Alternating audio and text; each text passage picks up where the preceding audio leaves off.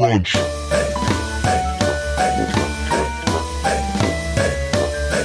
Brunch. Welcome to Mondays, DJ. And maybe the last episode for 2 or 3 episodes where we're both totally sober and not hungover or still drunk. Yeah. I mean, that's assuming that I'm not hungover right now. You could be hungover at 11:30 on a Sunday night, or you could still be drunk. This is our first Monday episode. That's not necessarily true. Back when we were dropping them like once every 4 months, we could have. Yeah, I'm sure that we recorded a Friday Night Lights one on a Monday at some point. But first episode coming out on a Monday. Yes, and twice a week. It kind of dawned on me like yesterday that this was actually happening. Like we said it was happening and that we were doing it. We had it planned and everything. And then I was like, oh, like we should probably like put this out on Twitter and everything. So if anybody missed last week's episode, first of all, go back and listen to that because it's got some important shit in it. And second of all, welcome to Monday episodes. We're doing twice a week now. We'll still do the reviews and the emails and everything. Those might be more skewed towards the Friday episodes. So I feel like the Friday episodes are definitely going to like stay mostly the same as they have been. Right. I feel like Monday is like our lab rat where we get to kind of just try new things. Yes, and it's good because typically it's coming out of the weekend, assuming that we don't record it well ahead of time. So when we do have our Bieber-like experiences, you'll typically get those on Monday. Speaking of Bieber and speaking of music Nice and Lollapalooza transition right that we're there. going to and Major Lazer, Bieber, and my future missus came out with a bit of a banger on Friday. What are your thoughts on Cold Water? I liked it a lot immediately, right from the beginning. I saw that you It's a little didn't. dig at me. Yeah. Taking a little dig. On the first listen, I was like, I understand what this is. Did you set the bar too high? I set the bar way too high. I saw 3 of those, and honestly, he could have. And I'm obviously the planet's biggest Moo fan. They could have just said that Major Lazer and Bieber were doing a song together, and I think that Where Are You Now is like a titan of a song. Yeah, for sure. It's like it's not. So I this is a dig at me, but I was not sold on that because I remember you played it on Sunday Skate on the Really? Sunday Skate podcast, and I was like, yeah, this song does nothing for me. But that song is probably my favorite of the batch of songs that he released last year. I think that Where Are You Now is amazing. And I can't tell how big of a Skrillex or Diplo fan I am because I'm not huge into EDM. Speaking of EDM. Right, yeah, this is an EDM heavy episode. First time for everything. Not what you think. Right. Diplo, for all intents and purposes, appears to be an asshole, and a lot of people don't like him. Big Cat loves to make fun of Diplo. Really? I don't, and he like, I guess he might brag about sex all the time. Because that's what Big Cat, he's like, oh, congrats on the sex, about like everything that he says. I don't know what the history of that is, but apparently Diplo likes to brag about sex. Nice. Which, Well, I mean, good for you. huge if shouts you're to having Diplo it. on that. Right, yeah. Just getting it regular, man. I mean, you're a successful musician, okay looking guy. I think we were all kind of assuming that I wish you more were celebrities a sexually would- active cat. I wish more celebrities would brag about sex, like the Miles Teller picture when he just tweeted out that girl Yeah, did who we he talk about definitely that yet? had sex with. I don't think so. We missed it by like a day. It Yeah. was the way we'd recorded it was we recorded on a Wednesday and the episode came out Friday and he tweeted the picture on Thursday or something. But huge, awesome, big congrats on the sex to Miles Teller.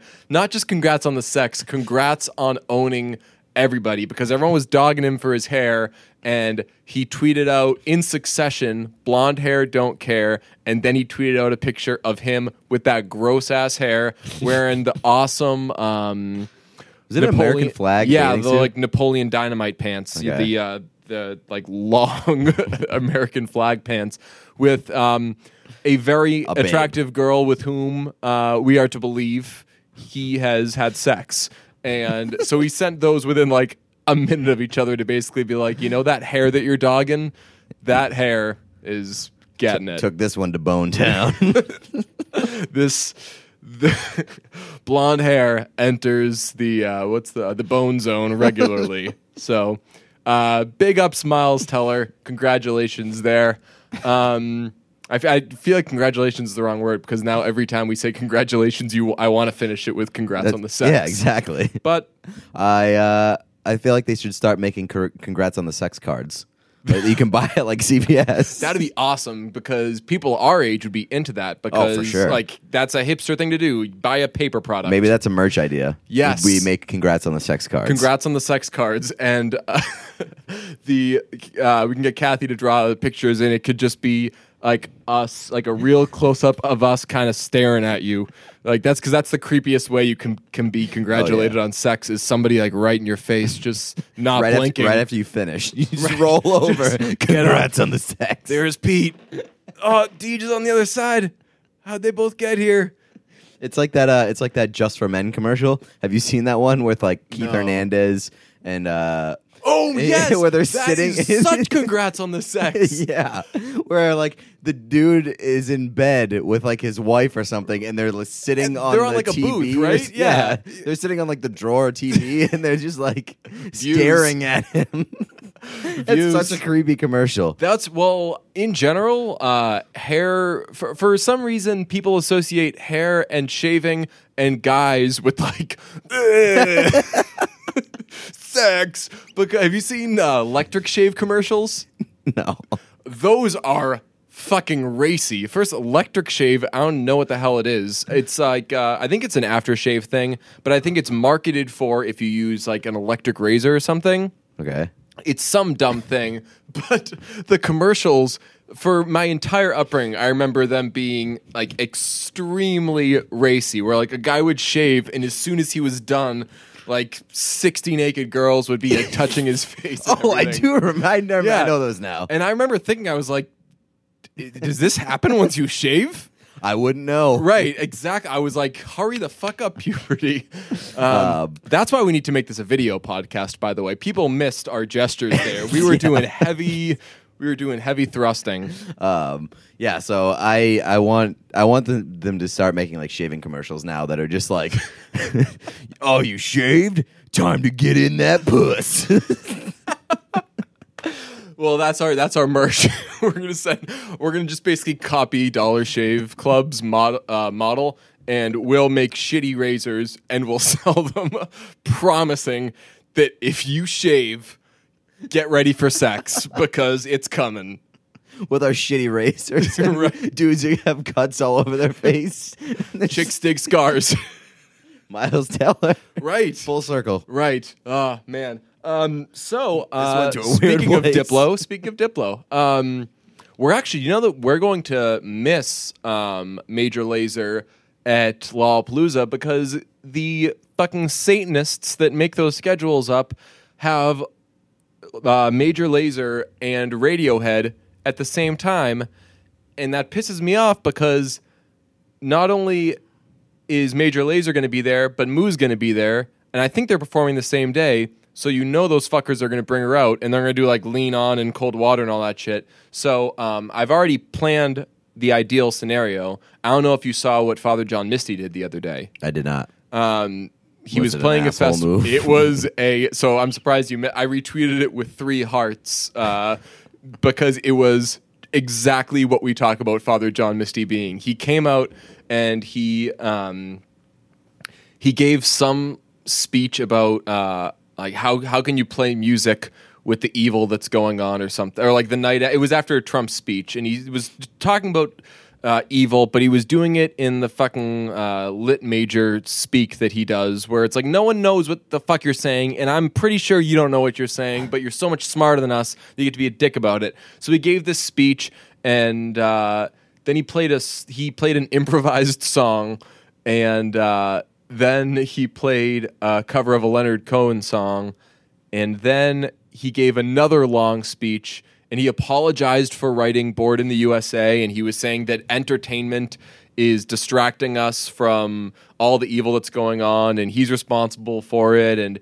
he said take this moment to be really fucking profoundly sad. And then people started cheering because they didn't know what the fuck to do. And he was like, "No, I'm serious." And then he just walked off. Oh, so he God. played 2 songs. I'm sure it's Father John Misty. They probably gave him like an hour and a half or something. He played 2 songs, was a dick to the audience, and left. My hope is Radiohead does something like that, and they're out of there in like 15 minutes, because that way we won't have to say we walked away from Radiohead to go listen to Major Lazer, because you can't not see Radiohead, even though I don't love their new stuff. So my hope is that we can experience a weird Radiohead meltdown, and then just I'd love to see any kind of meltdown, honestly. I'm hoping that it's a 4-day festival. Well, you're probably going to see a meltdown from me. But it's a 4-day festival. Someone's got a meltdown. Yeah.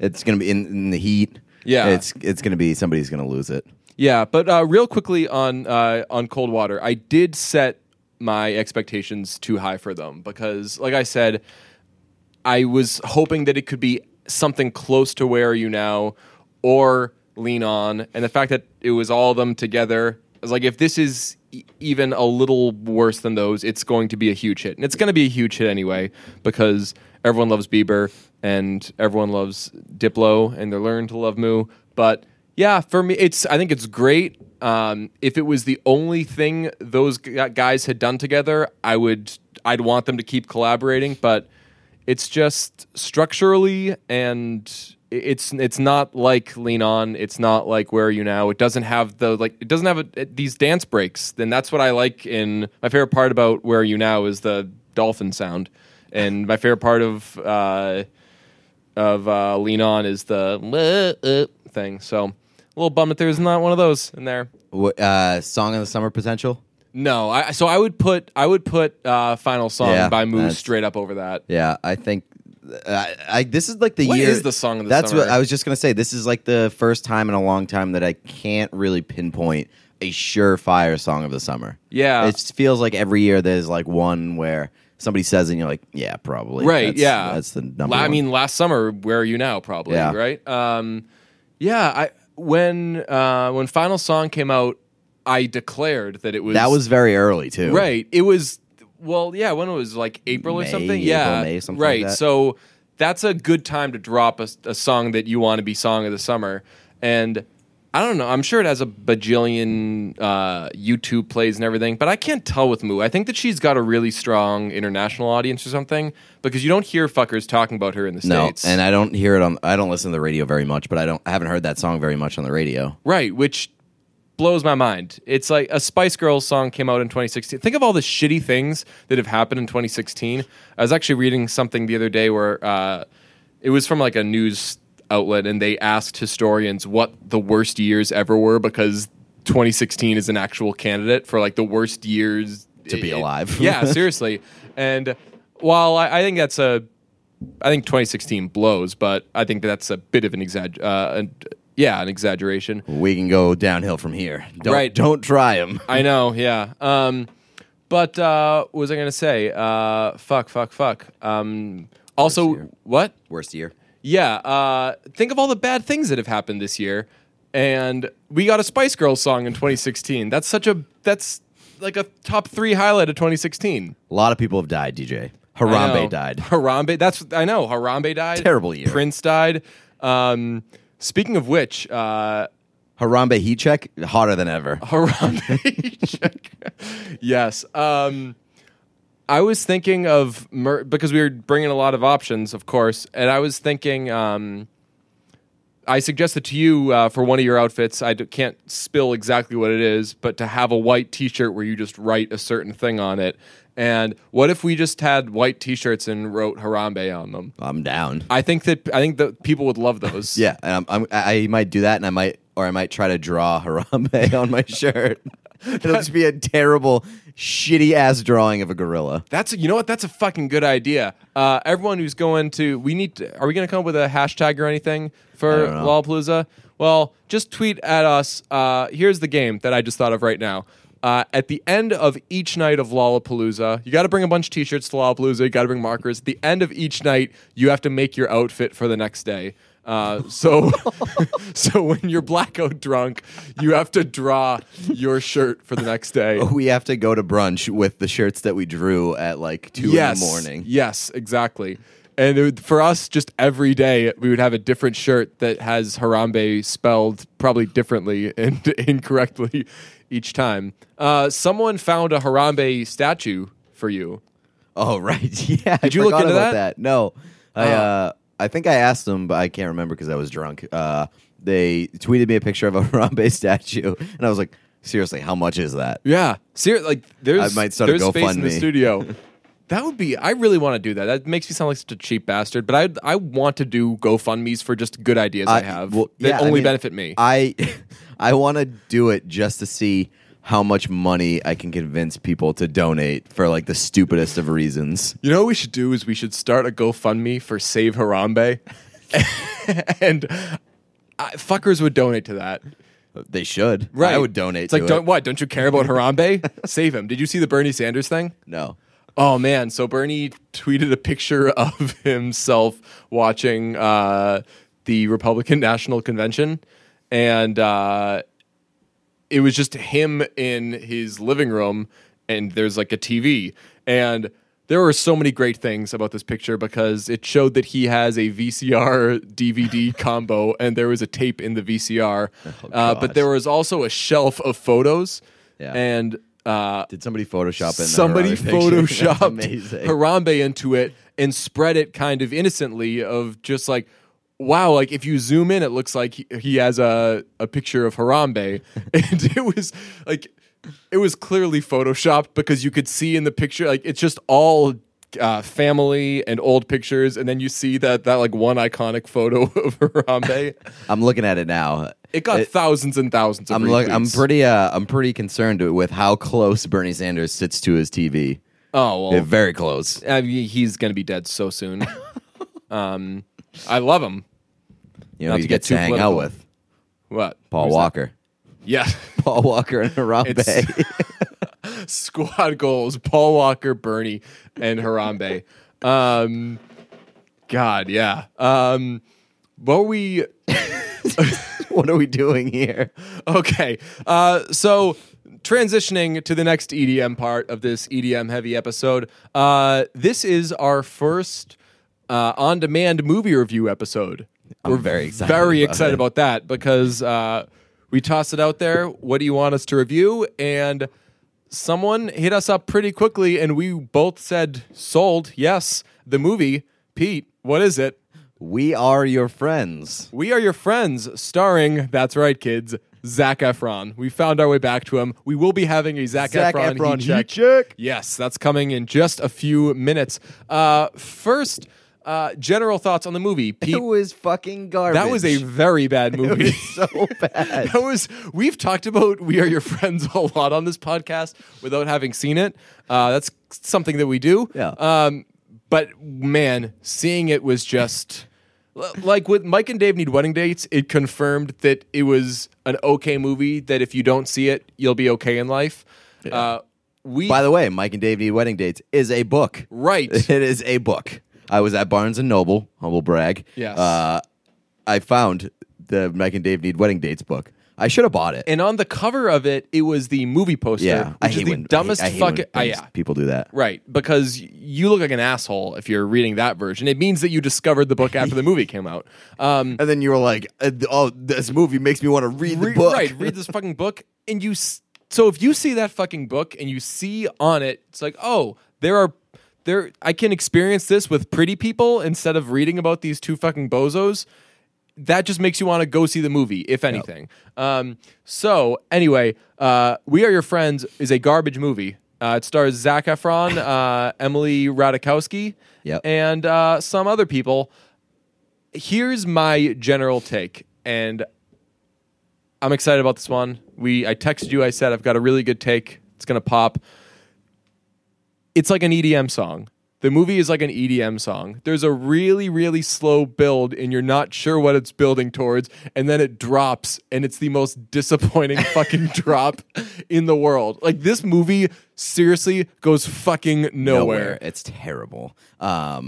So like the worst kind of movies are the ones that you realize that they're bad while you're watching them. Like, there are a lot of times Secret Life of Pets was like that. Really? Yeah, kind of. There are a lot of times you watch a movie and it like ends and you're like, that wasn't that good. Right, it sinks in. And then in. other times you're watching it and you're like, I would rather be doing anything than watching this movie. And that is We Are Your Friends. That movie is more than 90 minutes long. That is awful. The fact that they made that movie and they thought, man, we can't cut any minutes here. This one's got to be an hour and 40. So an exercise that we came up with is as I was watching it, I thought, I'm glad it's called We Are Your Friends because I'm glad that they thought of a title for this movie, basically is a better way of putting it, because I have no fucking idea what you call that movie because nothing happens in it. And surprisingly, it's not reflective of how douchey the movie is. Right. We Are Your Friends is like a decent title for a movie. It's intriguing. Yes. Yeah. So maybe that's why they had to, because it was such a piece of shit movie, they needed an intriguing title. Well, because that movie should have been called like Bro Puke. God. So we came up with other titles for it. We came up with other possible titles. 3 apiece. Go ahead, Pete. The first one that I have, this is a humdinger. Where are all the black people? Oh my God. There's not a black person in that movie. It's a movie about music, and there are no black people in it. No black people. Black people don't like music, apparently, in California. One track. No.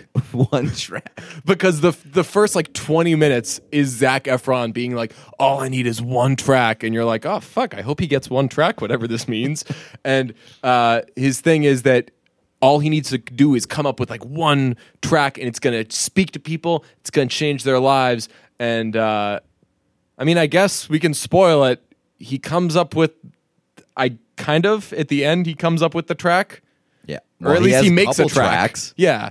He does a couple tracks. Yeah. He needed one track, and you got to see him make a couple. Yes. So super duper. Congrats on the tracks. My second one, nope, neither of these people get naked. That's a very good. So I've got a similar one for one of mine. You're not. It should be called "You Don't See Emily Ratajkowski's Breasts." Yeah. You have to watch the Blurred Lines video. Well, yeah, or Zac Efron. Like, if you're gonna put Zac Efron and Emily Ratajkowski in a movie, yeah, one of them has to get naked. Yeah, I will say, and we can get into this on the Zac Efron heat check later. His arms are just wonderful. He's like the Courtney Cox of men. He was smaller just in this movie. Great arms. He was smaller in this movie. Yeah, I think they were more focusing on facial porn with him. Yeah, they were. His name is Cole. This might be a hot take. I don't think that he was the most attractive person in his friend group in that movie. Oh, the actor. I thought. The actor was okay. I think Zac Efron is pretty damn good. Karate DJs. Because and the only time there's 2 fights in the movie. They both last about 3 seconds long, and they're the whitest fights in the world. Yep. But one of them, Cole gets in a fight with his mentor. So really quickly, the movie is about a DJ who another DJ takes under his wing, and then the DJ, who is Zac Efron, bangs that DJ's girlfriend. That is the plot of the movie. That it doesn't go anywhere from there. That's all that happens. So when the DJ confronts Cole, Zac Efron's character, Zac Efron shoves him or something, and then he comes back and does and he actually makes move. Right, he does the karate sounds too. He does a wah, and then he's like, "Yeah, motherfucker, I'm a black belt," and it's like, can Zac Efron bang your girlfriend again? Something, anything. So Karate DJs was one possible title. That's a pretty dope title, actually. I'd watch that I would movie. have been more drawn to it. Yeah. So that actually works well with my third title, which is I banged angry Adam Levine's girlfriend. And the cover is just Zac Efron doing a double thumbs up while angry Adam Levine's in the corner. Yeah, like, damn. Yeah, wearing his fucking shit. What are the karate robes? What's the white kimono? I don't know the fucking term. But he's wearing one of those white karate robes, and he's kind of doing his boards in the background. Yeah, but out of frustration, not out of discipline. Yeah, he's angry. So what I would call this movie is "Congrats on the Sex," the movie, because the biggest thing that happens so I just explained what the movie's about, but if you were to put a gun to my head and said, you have 3 seconds to say what this movie's about, a guy gets to have the big payoff of this movie is he has sex with Emily Ratajkowski. That's what it's all leading up to, and then it happens, and you're like, well, I figured. And that's kind of the movie. Yeah, that's a pretty good title. I would go with Congrats on the Sex Movie. They also kill off one of his friends. I will say, for as bad as a lot of the things in this movie were, an angry Adam Levine, very, very good call. Fourth title, by the way. I'll give it bonus title. Yeah. Cool montage, bro. Cool montage, bro. There's so many montages in this movie. And he's always running. So they do montages and they involve him running because apparently he's like a former track star or something. Yeah. But when he's running, he's wearing his DJ headphones. He's running with these fucking craters on his ears. And he's always sprinting. Nobody runs like that. Right. Nobody sprints down the street. Right. And also, anytime anybody runs in a movie, they run in the middle of the street. Yes. Which is very dangerous. So don't do that in real life. Well, they're in LA. There's no cars, bro. So they're in the valley, actually. That's right. They're in the, and that causes one of the fights. Yeah. So his friends are the guy from Grounded for Life is also in it. He's also in Superbad. He's he's in Wolf of Wall Street. You know a guy, the only adult in the movie. Oh, John Bernthal. Yes. Yeah. Is that him? Yep. Really? Yep. And that's the guy that plays Shane in Walking Dead? Yep. That's the same person? Yep. Mind permanently blown. But the other people other than him that are in it are his friends. And I will say that of every group of people in the human race, the ones that I think are most cringeworthy to put on screen are 20-year-old white people in their 20s who are on drugs. I hate his friends in this movie. They're just especially the one kid who he lives with. The one that's always picking fights? Yeah. Yeah. The dude is like Huge a super douche. bro. It reminded me of, have you seen Alpha Dog? Yeah. That movie would be so much better if they would have to bend the truth because it's based on a true story. But it's like, get rid of the white people in their 20s who are doing drugs. They're all so uncomfortable to watch. Such tools. I was glad when one of them died. By the way. Yes. So the kid who died, his name is Squirrel. Yes. He dies after the first night of partying at their new house, which is such a me move. If I ever get a house, I 100% die on the first party. Your housewarming party? Yeah, at the first party. That's amazing. Back in the day, I had a housewarming party back in the day, and on the Facebook invite, we just made the picture a house that was burning down because warm fire. We thought that was hilarious. We cracked up at that one for a little bit. That was classic. That would be amazing if you died at the first party you threw. Also, dying at your own party is like getting blackout at your own wedding, which is now becoming fashionable, actually. It used to be you don't want to, you need to be of some use to your wife or whatever. And now it's like nobody has every sex wedding I go to, it's like they say, if you have sex at your own wedding, you fucked up. Yeah, that seems pretty accurate. Why would you want to have sex at your wedding? But I think that used to be and maybe it was just because the way it was portrayed in movies would be like off to the honeymoon suite, Mr. Carry him whatever. in and throw him on the bed. Right, just carry him in, throw him in bed and fucking pass out. Go watch some Netflix. Right, yeah. It's like we're ordering pizza. Yeah. So that's do we have any other takes on this? I have a question for you. Yeah. Was there anybody in that movie who didn't want to fuck Zac Efron? Who didn't want to fuck? Well, all of his friends wanted to fuck Zac Efron. Exactly. He was and the DJ definitely wanted to fuck Zac Efron. That's all the DJ's game was. Yeah. There's no way he would have singled him out of all these people to take under his wing if he was if you weren't like, hey, you've got really good arms, man. And by the way, he was basically begging him to fuck his girlfriend. Yes, he was. He sent them to parties together. A party together. One question, and I don't want to get too into ethics and everything.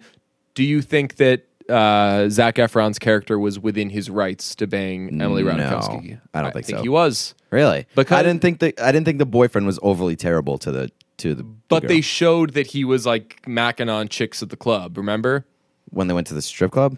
When I don't remember. During one of his sets, during one of Cole's sets, they show him looking into the crowd, and the DJ, Angry Adam Levine, is super drunk, and he's leaning against a wall with this girl. So I think that was the okay from the movie to the viewer to be all right, now you get to give this guy permission to. I don't know. Not if the guy takes you under his wing and like he's like your mentor. And he was like buying him shit. Yeah. He really wanted to fuck Zac Efron. He bought him a laptop. Also, the things he was teaching him musically, those are pretty basic things. Zac Efron was a pretty shitty DJ. If he didn't know to like the things that this DJ taught him, he's like, "Hey, I'm listening to your track, the piano. Have you ever thought of like recording piano?" And Zac Efron's like, "What?" And he's like, Thanks for the sage advice. Right. He's like, like the hand claps you use? What if you just recorded actual like hand claps? It's like these are basic fucking things. It's like basically don't make your song in GarageBand. Right, yeah, exactly. Yeah. And he pretty much says that to him. Yeah. He's like, it's going to sound like Every other fucking computer thing. DJ. Right. What was I going to say? I thought it was hilarious that when he asked him to play him a song for the first time, that he played it on his phone. Yeah. Like this dude lives in a multi-million-dollar house with a recording studio. He's in got it. some Sonos set up. Yeah. Just And get he's on his like, Wi-Fi. Plays on his phone, an EDM song on his phone, which just is like did- the worst thing that you would ever want to do. You've done PCP with this guy. You're automatically on his Wi-Fi. By the way, the PCP scene was fucking ridiculous. Where Everything they all was turned, ridiculous. They all turned to cartoons. There was a scene at when he was DJing at the party at Angry Adam Levine's house where they just zoomed. I don't know if you noticed. They just zoomed in on her tits for like 6.5 seconds. Didn't show them. Didn't say anything. Like there was no dialogue. There was nothing. Well, it was like they were showing like the heartbeats of everybody else in the party. So they like zoomed in on their chests and like did like the X-ray thing. Oh, But they didn't do the X-ray thing for her. They were just like, "Hey, check out these tits." I thought they were like, we're 26 minutes in the movie. Are we losing you? We're losing you? Okay, check out these tits. Tits. I would love to meet some people who loved that movie because they exist. Yeah, for those sure. would be some good guests. Those people are probably the worst people on earth. That's just the people that are in the movie, I think, that liked it. Probably. Like the kid who played Squirrely or whatever. Also, you can't have your nickname be Squirrel because every time you have sex, it's going to be like when he had sex in the movie. She was like, "Squirrel, give me the nuts." Like if I were him, I would have been like, you know what? I'm interested, but not that interested. Probably the most unrealistic thing in that movie is that kid having sex. With that girl, or Yeah, just in general, just or in being general. named Squirrel and having sex. Yeah, all of those. If memory serves, she was pretty attractive too. Yeah. But I think they painted her with the crazy brush. The only way that dude has sex is if like his buddy Cole gets like super famous and he gets trickle down. So he Trickle gets down like checks. he gets like fat turtle sex. yeah. And his name is Squirrel, so that's kind of fitting. Quick acapella heat check. Pitch Perfect worked. This movie didn't. Does this mean that acapella is cooler than EDM? There are a lot of things cooler than EDM. Yeah, I'm happy for EDM. I don't love it. I like stuff with EDM elements. EDM needs like a brand makeover. Yeah, It's super douchey. yeah. It's very douchey. It's very white. It's very, which maybe that's why they felt they could get away with seriously casting no black people. Even at the parties. There was literally like no black people in that movie. Like Yeah. not even on the streets of LA. Yeah. Oh, also speaking of the parties, so there's a scene where Angry Adam Levine sends Zac Efron and Emily Ratajkowski to a party together for some reason, and it's a party. She went to Stanford, and it's like a Stanford party with people she went to college with, and he overhears two guys being like, "So, you see that Sophie chick over there? You know, the one who's in this like small room with the rest of us? Yeah. She was a huge slut back in the day. Like everyone saw her tits. And they had sex with her. I personally didn't have sex with her, Sophie, right there. And like they're having this loud fucking conversation for everyone. And she's standing 5 feet away. I've never had that conversation about like, or that type of conversation to be like, hey, Pete, he's a huge douchebag, but I think like, And hey, Pete. especially if they're right fucking there.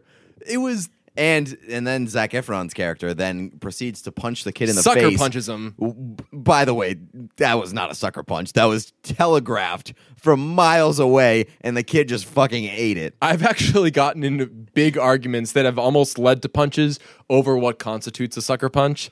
I think that if if a punch is just thrown out of nowhere, then that's a fucking sucker punch. Yeah, but all right. Here's what happened. Zac Efron dropped. He was aggressing. Dropped like a He called him fucking gay. line. Yeah, right? He was like, when you guys jerk each other off, Right. Who comes first? Right. Which and then there was no response from either of those dudes. They just looked at him for like 10 seconds. Right. And then he just punched him in the face. They're like, leave us alone, you freak.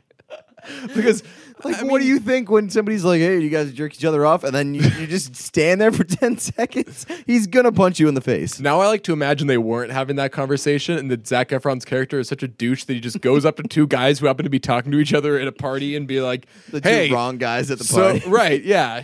Two actual gay guys. Right, yeah. It's like, hey. You guys jerk each other off and he just punches him in the face. Yeah. That would be horrible. That would make the movie way more interesting. If it's like, all right, he's this DJ, used to be a track star, he's trying to figure out what to do with his life. And now he's a homophobic asshole. He has crippling homophobia, keeps getting in his own way, keeps attacking these fucking sweethearts at parties for absolutely no reason. But I mean, that did earn him some points with Miss Radikowski.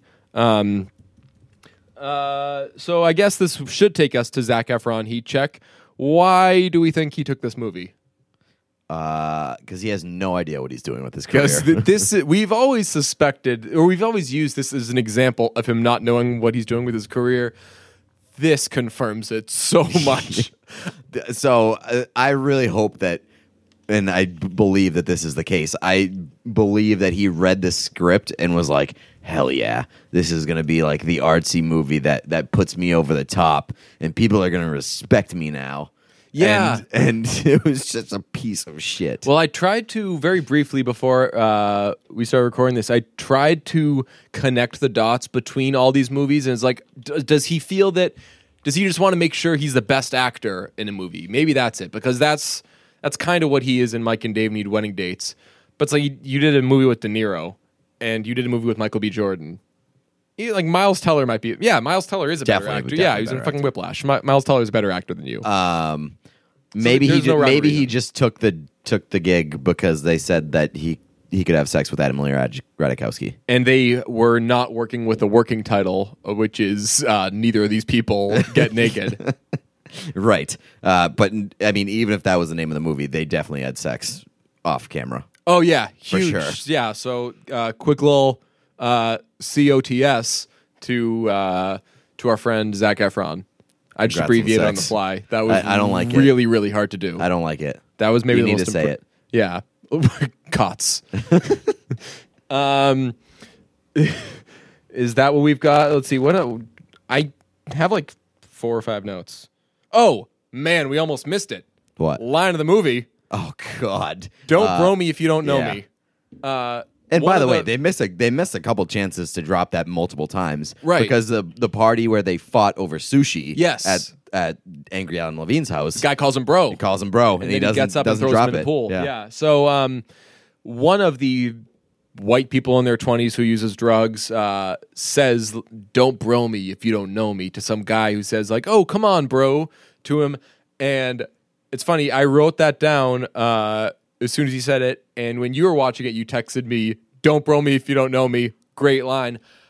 I think it's a great sounding line. It's a bar for sure. Totally disagree with it though. I mean, it's not like a offensive thing to call somebody bro, right? Right. Like if someone, so say we're at a party. It depends on the context, really. Yeah. Say we're at a party and a guy comes up to me, assuming he doesn't start firing off some aggressive homophobia, and then jerk each other off, bro. Right. I mean, I've been broed before. Yeah.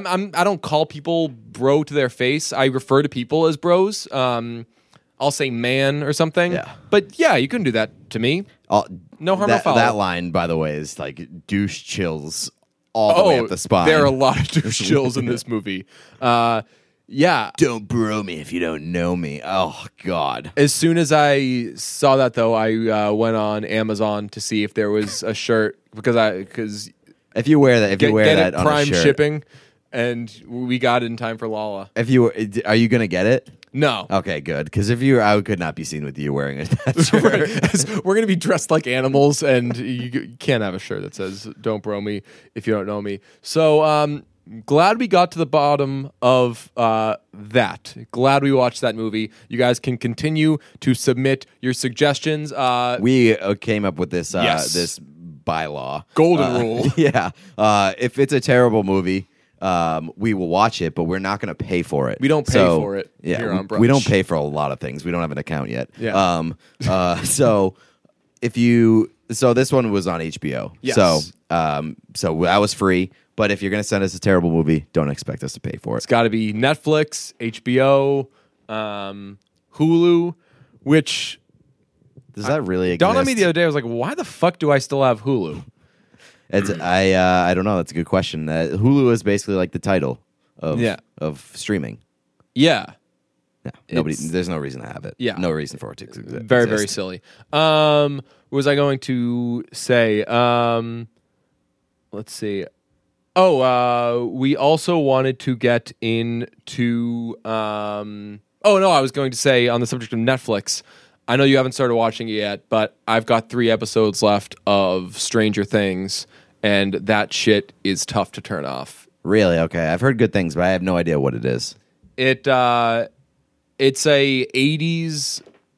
It's like a very 80s. It's set in the 80s, and it's made to look like it's in the 80s, and like the music is all very synthy and everything, and it's just like a science fiction / kind of horror series, and it's really good. It's got like a lot of the typical storylines, like the good high school girl who's like dating the jock and all this bad shit's going on.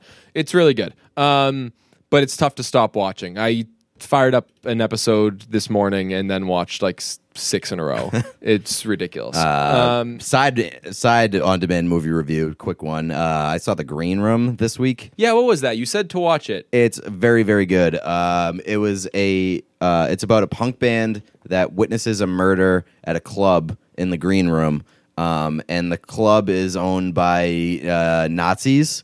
Okay. So they end up like closing themselves off in the Green Room because they're not sure what the Nazis are going to do to them for witnessing the murder. So basically, they have to fight their way out. This sounds like a combination of what is it called? Jennifer's Body.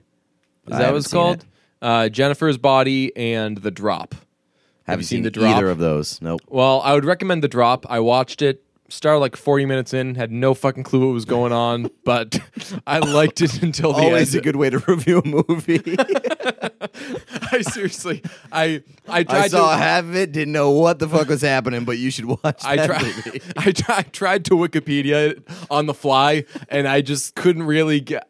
Even after reading the first like 3 paragraphs a few times, then that kind of set me back, and I just couldn't catch up. And I was like, you know what? I gotta put Wikipedia to the side and just take this for what it is.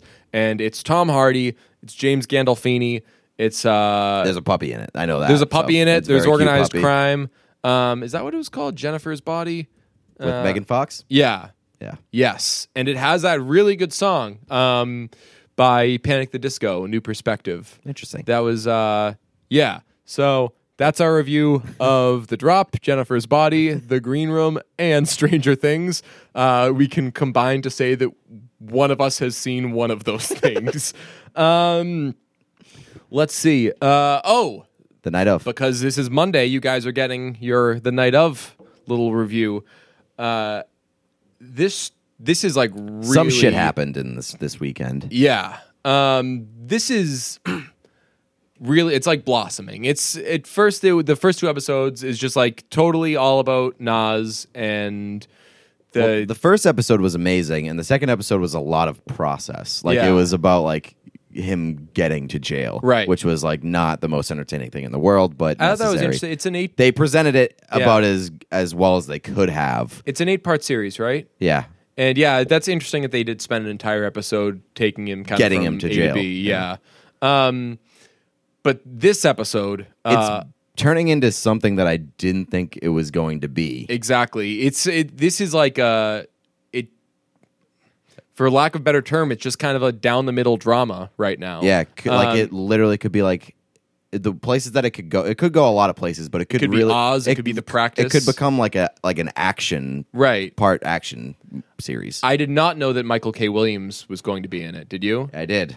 So know that was a wonderful, pleasant surprise. But I will say, one of my takes after the second episode is that I like that, with the exception of John Turturro, they'd only used people that you probably hadn't seen before.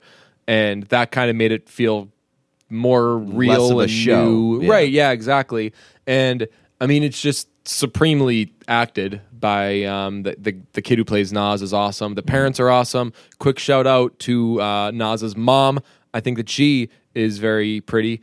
she got some boob action this week. Oh, she got, yeah. But I had said that to you after episode 2. Yeah.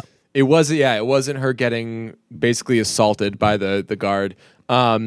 But I think that she's like super pretty. So shouts Nas's mom. But I was upset in episode 2 when they introduced the creepy stepfather, because he's played by the hot guy from House of Cards. Yep. And I was really pissed off about that. Why? Because I wanted it to just be all people I hadn't dealt with before. And then the one person that I did know being John Turturro, because that's hilarious, because he's the goofiest person in the world. So this Turturro was originally supposed to be played by Gandolfini. Yes. Which Of the drop fame. So if that was the case, this would have been just like a best of cast of all previous HBO hits. Why? Who Because else? Oh yeah, good Michael K. Williams. Michael K. Williams, The Wire. Yeah. The hot dude, the hot stepfather was in Boardwalk Empire. Oh, you're right. Yeah. So and then there's is that it? So there'd be like the Sopranos, The Wire, Boardwalk Empire, 3 of the best shows that have been on HBO. I'm pretty sure Danny McBride actually comes in later as well. So Can't wait. yeah. What's JB Smoove is in an episode. What was I going to say? The idea of a psoriasis group, hilarious. That was to me. unbelievable. Loved that. What? My mom actually, I was watching it with my mom, and she woke up during that part, and she was like, "What the fuck's going on?" I was like, "It's like an eczema therapy group." Right? Yeah, that was gross, but it was funny. I was like, I bet that happens. Maybe I don't know. That'd be if you got weird. a fucked up on your face and everything, I would need to talk to somebody about that. That's what like online chat rooms are for. You don't actually meet for that. That's true, because then you don't want people to see it. Yeah, you don't want to. You don't want to see other people. That's true. Have eczema on their face. You got that shit on your face. Last thing you want to do is see more of it. But it does. It speaks to the fact that with all the different things going on in this show right now, there's no storyline that when it's focused on it, you want them to switch away. No. You know, like it's all interesting. I want to see more of Jack with his son. I want to know who that woman was who picked him up. I want to know his family. I want to know all this shit. So I want to see like a spinoff with him and the cat. yes, we should talk. There's 1,000% chance that he ends up with that cat, right? Yeah, Because he's he gonna asked be back in 9 days. He asked how long it would take before they kill the cat. Right. And they said 10 days, and he's definitely going to be Not back. soon enough. Cats suck. Fuck with me, Peter. If you bring a cat to like a shelter, Can we they expedite should, this? They should just shoot it. Oh God. They just have a gun behind the counter and they just blow that cat's brains out. The cat is important. We can agree on that, right? Yes, but I think every time I see it, I think of what different red herring it could be. I think that it's being used to fuck with us, and but I'm trying to think. There was in Breaking Bad, the ricin looked to be a red herring, right? Everyone thought like it's definitely not for Lydia because they keep showing the stevia. There's no way they would make it that obvious, and then the ricin ends up being for Lydia. So I think Breaking Bad kind of fucked with me of when I see a perceived red herring, I'm like, do we follow this and do we look into the cat thing? But I mean, the cat's at least temporarily out of the picture now. I don't really know what it's trying to fucking say though. Like every time they show the cat, it's by a door, you know, Yeah. or it's by a gate or something. Yeah, it's like trying to get in or out. Right. And it's like, how did the cat get out because it was inside when he went to take pictures of the place, and then when he walked by later, it's outside, and it kind of keeps going in and out. If we're to believe that that was the cat at the end of the first episode, so I don't know what it's trying to tell us, but I'm dubious. Are you just as excited? Are you less excited? Are you more excited than you were after the first episode? Oh, I'm like fully in. I was psyched after the first episode, but now I'm anxious. I lost a little bit of steam after the second episode where it was like just the process, and I was like, oh, this could drag a little bit. But now I'm. Oh, I loved the second episode. I thought that like the Harvard shirt thing. I thought that maybe it was just like I was too hyped after the first episode and how good it was. Right. That I was like kind of bummed that it slowed down so much. Well, they spent so much time on Jack in the second episode, but they didn't really establish his character. They established the shit out of the other characters, like Box, is that his name? Yep. They gave you pretty much everything you need to know about that guy. Just between how he sets him up with the parents and how he sets him up with the Harvard shirt, and that he's really, really knowledgeable. Even that goes back into episode 1 where he's talking to the pothead about when he's like, oh, it's like some Arab dude. And he's like, he clearly knows his shit when it comes to religion and the different races and everything. So he's a learned guy, but he's a subtle beast, as they say in the second episode. But yeah, they didn't really... You don't find out that shit about Jack until this episode, where they're like, yeah, he just basically does really, really quick cases, and he settles all the time. Yep. Did you find yourself wanting them to choose the woman over Jack? Yeah, kind of. I 1,000,000% did. You want to build that, and you want a storyline out of it, right? Where like he's fighting to get the case back, or whatever. But also, just like my primary concern is Naz, and she's not gonna fuck this up, and he's going to. You think so? Yeah, I think. Well, on paper at least. Maybe in the end, just with the show, he comes back and he saves the day and everything. Maybe it's like a Rush Hour type thing where it's like. You're off the case, and also then he like, cracks and then also like the aspect of realism. Like this is a high profile case. He's a front page news.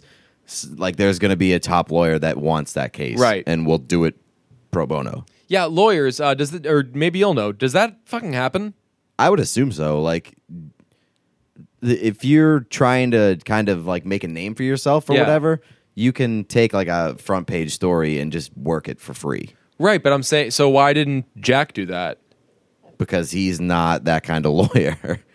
Like he wants the fucking case, and he needs the money. It seems like. Yeah. I don't know. I've got a good feel. Maybe I'm an idiot. I got a good feeling about this woman. She's got the money. She's got the chops. They speak Pakistani. But she doesn't care. She so like she doesn't have the personal touch that Jack does, and I mean that they kind of made that clear with her bringing the interpreter, right, and just like plucking her out and not really knowing her name and everything. Yeah, I don't know. Maybe just because she's better dressed. She's colder. She's a lot colder. She's more of a typical lawyer. See, that's the thing. I mean, hopefully we're never in the situation, but I would hope. I would want the like more lawyery lawyer. I would want someone with some chops. And like this motherfucker is just really, really. This goofy. isn't like a DUI. You're facing the possibility of jail for life. Right. Yeah. So you don't want like a cutesy lawyer. Exactly. I do love though that every time someone sees him, they ask him how his feet are. Yeah, that's pretty bad. I love that he saran wrapped them. It's a good fucking thing they showed that. They spend so much fucking time on that. I love it.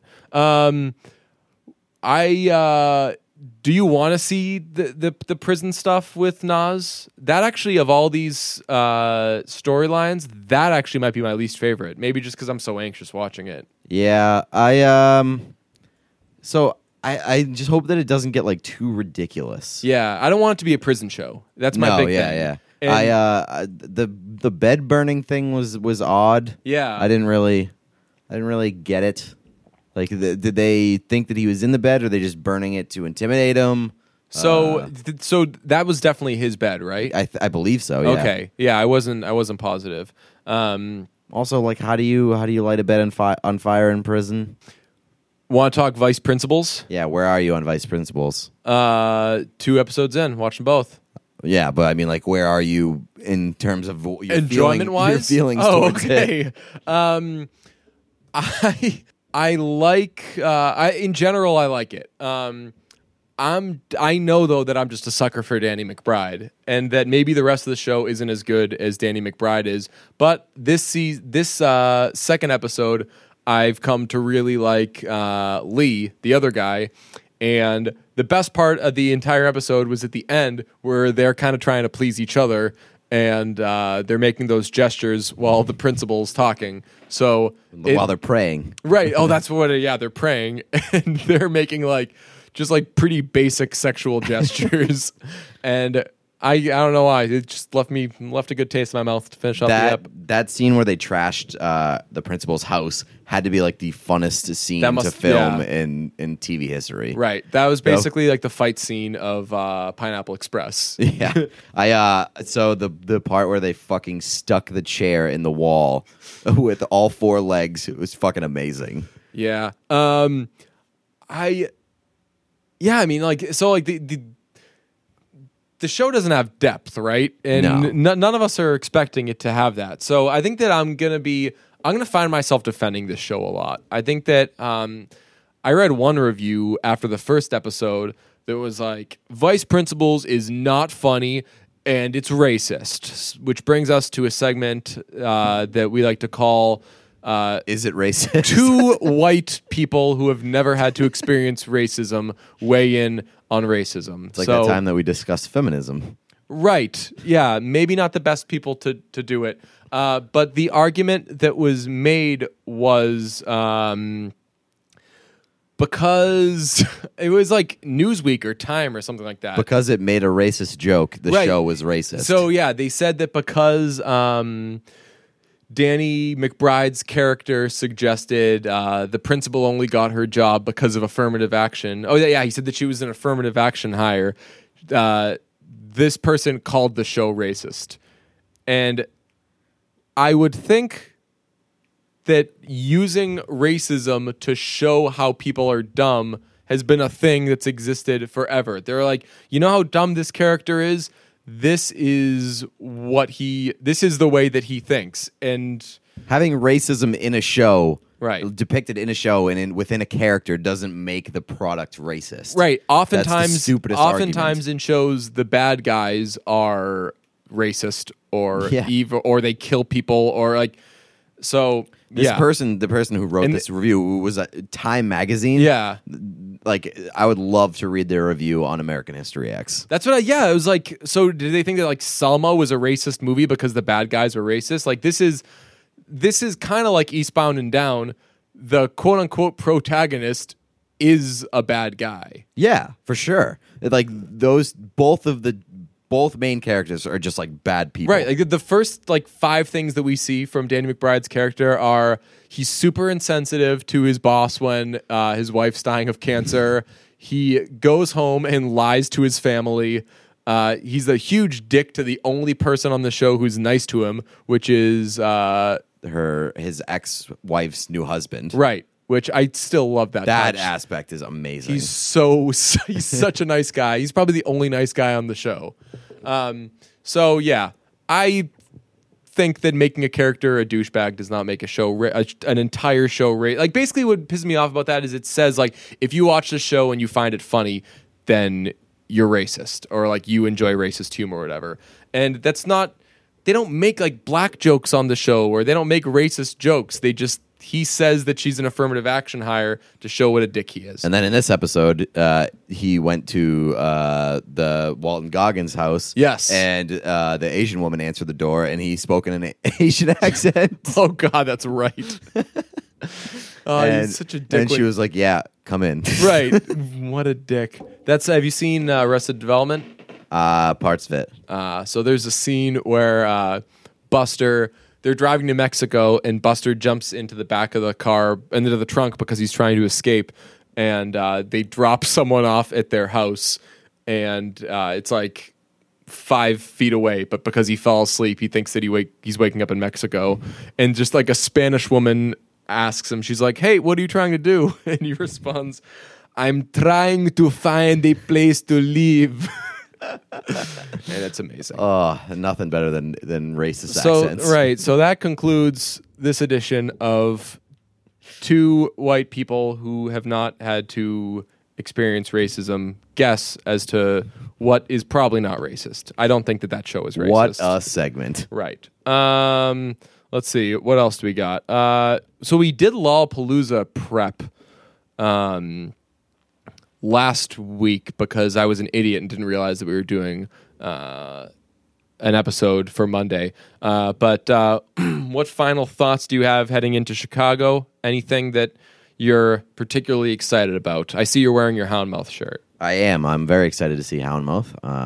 I am kind of just excited for all of it, which is such a lame answer, but like a trip, a hotel room, and like all that shit. Yeah. No, I'm kind of with you. I'm gonna try to sleep on the plane because Thursday's gonna be the longest day of our lives. I bought a book. Is that why you were at Barnes & Noble? Yeah. Well, no, because I was signing paperwork for Fox, but okay. I ended up buying a book while I was there. What book did you buy? It's called Everybody's Fool. Oh, is that the one with the dog on the cover? Yes, it is. Nice. And is that all you know is that there's a dog? That's basically why I bought it, but it also won the Pulitzer Prize, apparently. Wow. So I guess it's going to be pretty good. I'm going to pick up either Mike and Dave Need Wedding Dates or Harambe's biography. One of those 2 things. So I just found out that I just Googled this book, and I don't think it won the Pulitzer Prize, but it's a sequel, which is bad news for me because I didn't read the first one. Oh, yikes. Amazing. Did it win? What was the thing? A Caldecott medal? That used to be a big deal. Remember those? Nope. That was it. So it says it has a dog on the cover. It says Everybody's Fool. It says Richard Russo, and then under Richard Russo's name, it says winner of the Pulitzer Prize. So I feel like this is false advertisement. That's a douchey thing because he won the Pulitzer Prize, the book didn't. That's like when it's okay when you're promoting a movie when it's in theaters to be like Academy Award nominee, like such and such. But once that shit is coming out to DVD and you're pushing it on demand and everything, you don't get to say Academy Award nominee because then it sounds like you're suggesting they were nominated for that movie. Yeah. So if you're like Academy Award fucking winner Zac Efron from High School Musical because you won like the Academy Award for best looking 12-year-old, you're suggesting that he won an award for We Are Your Friends. I currently hold the crown for best looking 12-year-old. Yeah, congrats on the sex. Thank you.